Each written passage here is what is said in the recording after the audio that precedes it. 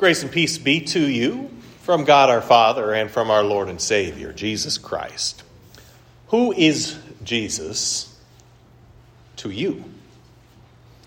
Yeah, I know. Lutherans kind of hate questions like this. We would rather focus on who Jesus is. We can point to the creeds and we can see how they speak of who Jesus is as revealed in God's Word. We remember the arguments that happened in the early church and throughout church history about who Jesus is and how they were ultimately decided by going back to God's Word and saying what it tells us. Asking who is Jesus to you might really grate on your nerves, like asking, what does this Bible verse mean to you? As if there could be just all kinds of meanings and everybody's understanding of it could be entirely valid. But bear with me here. Who is Jesus to you? It's quite an important question. Because while you can maybe articulate all of the right answers about who Jesus is, you can confess all of the right answers by using the creeds of the church, sometimes I wonder if we really believe what we're saying.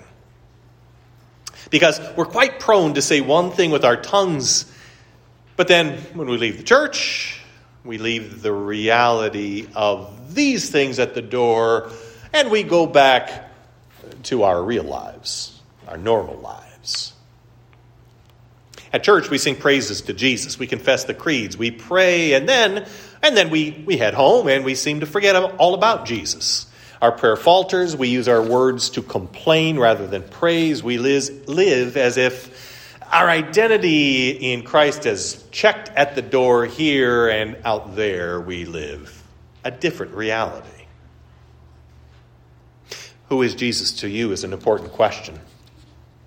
Not because his identity in any way, shape, or form is determined by what you believe about him. He is who he is. He is God in human flesh. He is the Messiah. He is the Son of God, the Savior. But it's important because if we fail to believe in him for who he truly is, well, then we remain blind and live in spiritual blindness.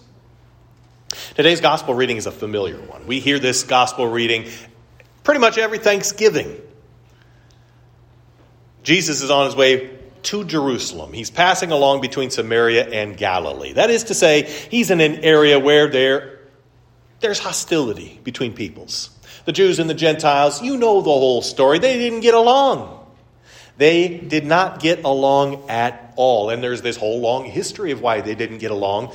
But I think it's probably similar to a lot of other things where, why don't they get along? Because they don't get along. Because they never have gotten along. Well, what's the root of it? Well, they don't like us and we don't like them.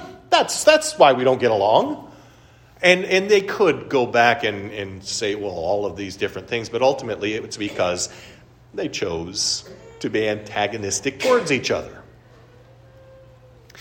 As Jesus is in the area, he's entering a village. But as he's making his way, 10 men afflicted with leprosy call out, Jesus, Master, have mercy on us. Now this sounds familiar, right? We just talked about this with the kids. We sing and say this in the liturgy every week, right? Lord, have mercy. But while we say, Lord, have mercy, the lepers cry out, Jesus, Master, have mercy on us. It's different, right? But is it a difference really without a distinction? Is it just kind of saying the same thing in a different way? Well, not quite. I don't think it is. Neither did the 20th century Lutheran theologian William Arndt. He wrote in his commentary on Luke that this Greek word that we have as translated as master or overseer is a wider term than teacher. The lepers apparently do not regard Jesus as the Messiah, but as a prophet endowed with miraculous powers. That he could heal them, they were convinced. In other words, they believed that this Jesus could help them in their need, but they didn't really know the truth of who he was. Who was Jesus to them? An overseer, a master, a prophet. But it does not seem that they recognized him as Messiah, Son of God, Savior. Over the years, I've had a lot of people that would come to church looking for help. And what they wanted help with was, paying the bills or getting some food or that kind of thing. And when I've been able to help, I've helped. But this kind of help only goes so far. Jesus at one point said, "For what does it profit a man if he gains the whole world and loses or forfeits himself?" What does it matter if you get some food, get some shelter, are able to pay bills, but you never know the true peace that's found in Jesus? You never receive the eternal salvation that he won for them. So it's easy, though, for us to look on others and say, "Oh, see, that's how those outside the church look at things. They come to church and they're like, oh, the church can help," but they only think of in terms of they can help with, physical needs. They don't think of the right, big, most important things. But I think we need to ask the same question about us.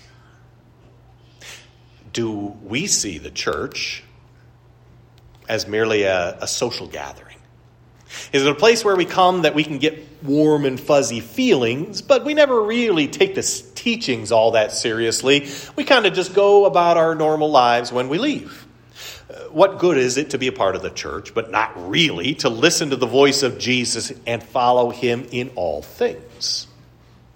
Well, even though the lepers don't seem to get it or get it all the way, they only see Jesus as an overseer or a prophet. Jesus still helps them. I think this is a good reminder for us in the church. When we can help, we help, whether somebody confesses Christ or not. If we can help, we help. Jesus helps them, but here's what's interesting. He helps them and he gives them kind of what they expect from him.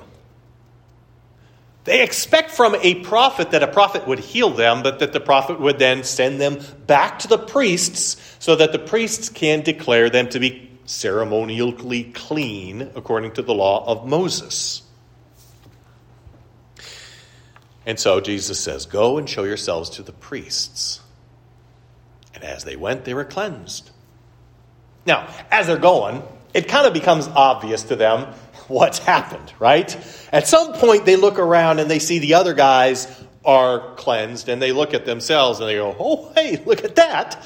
I don't have leprosy anymore." But as you know, only one returned to give thanks to Jesus. What about the other ones? Here's what I suspect happened.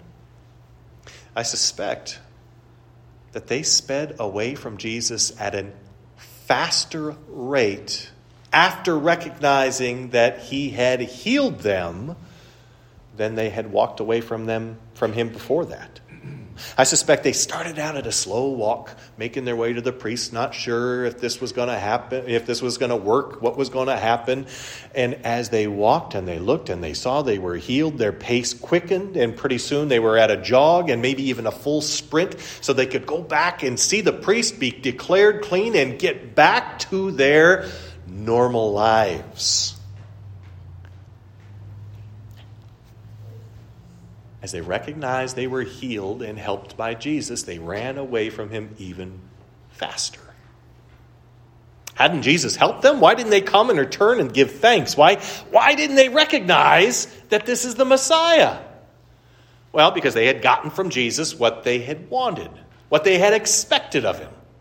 They had asked him for help with this condition. He'd helped them. And now their need for him was done.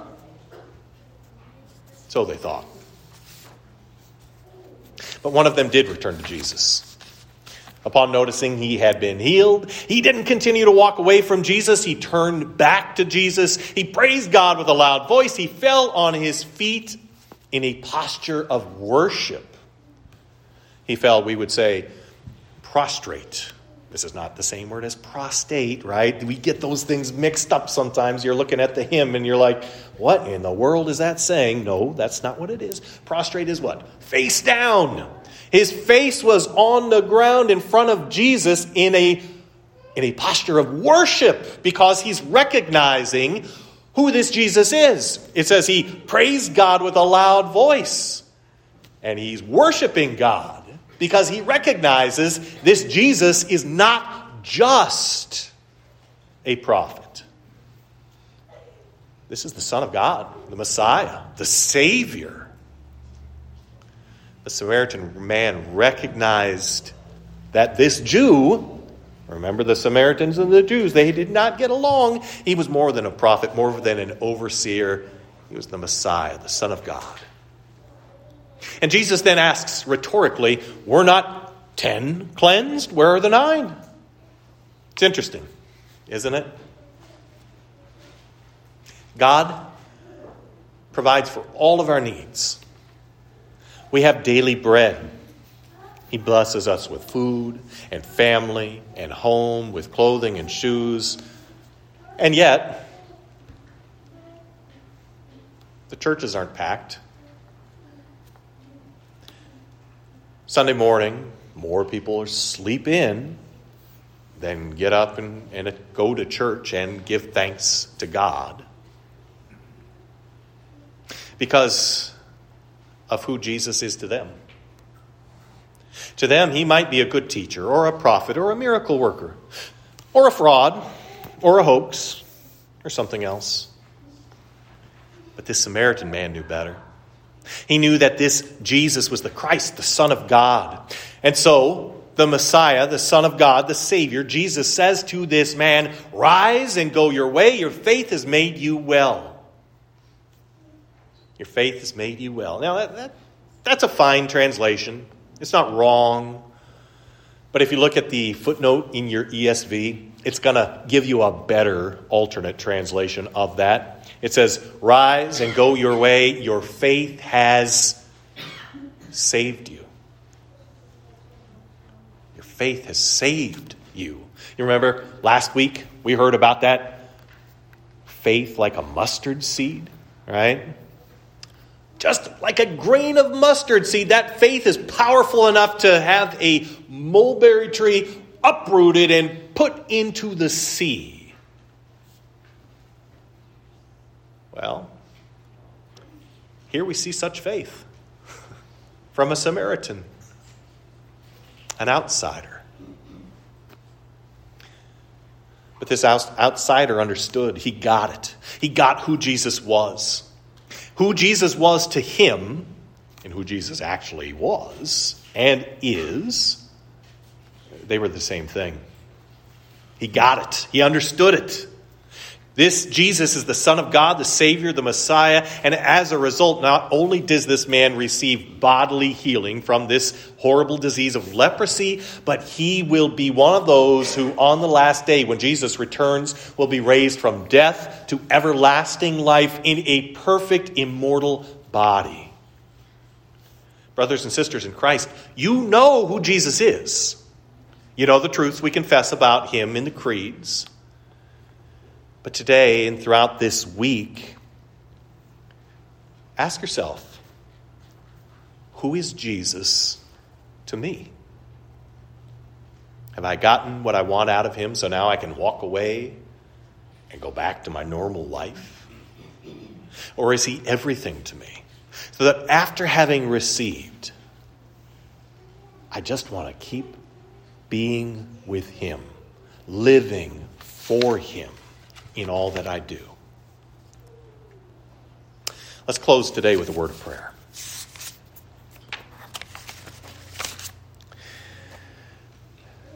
Let us ever walk with Jesus, follow his example pure, through a world that would deceive us, and to sin our spirits lure. Onward, in his footsteps treading, pilgrims here, our home above, full of faith and hope and love. Let us do our Father's bidding. Faithful Lord, with me abide. I shall follow where you guide. In Jesus' name, Amen. Now may the peace that passes all understanding keep your hearts and your minds in Christ Jesus to life everlasting. Amen.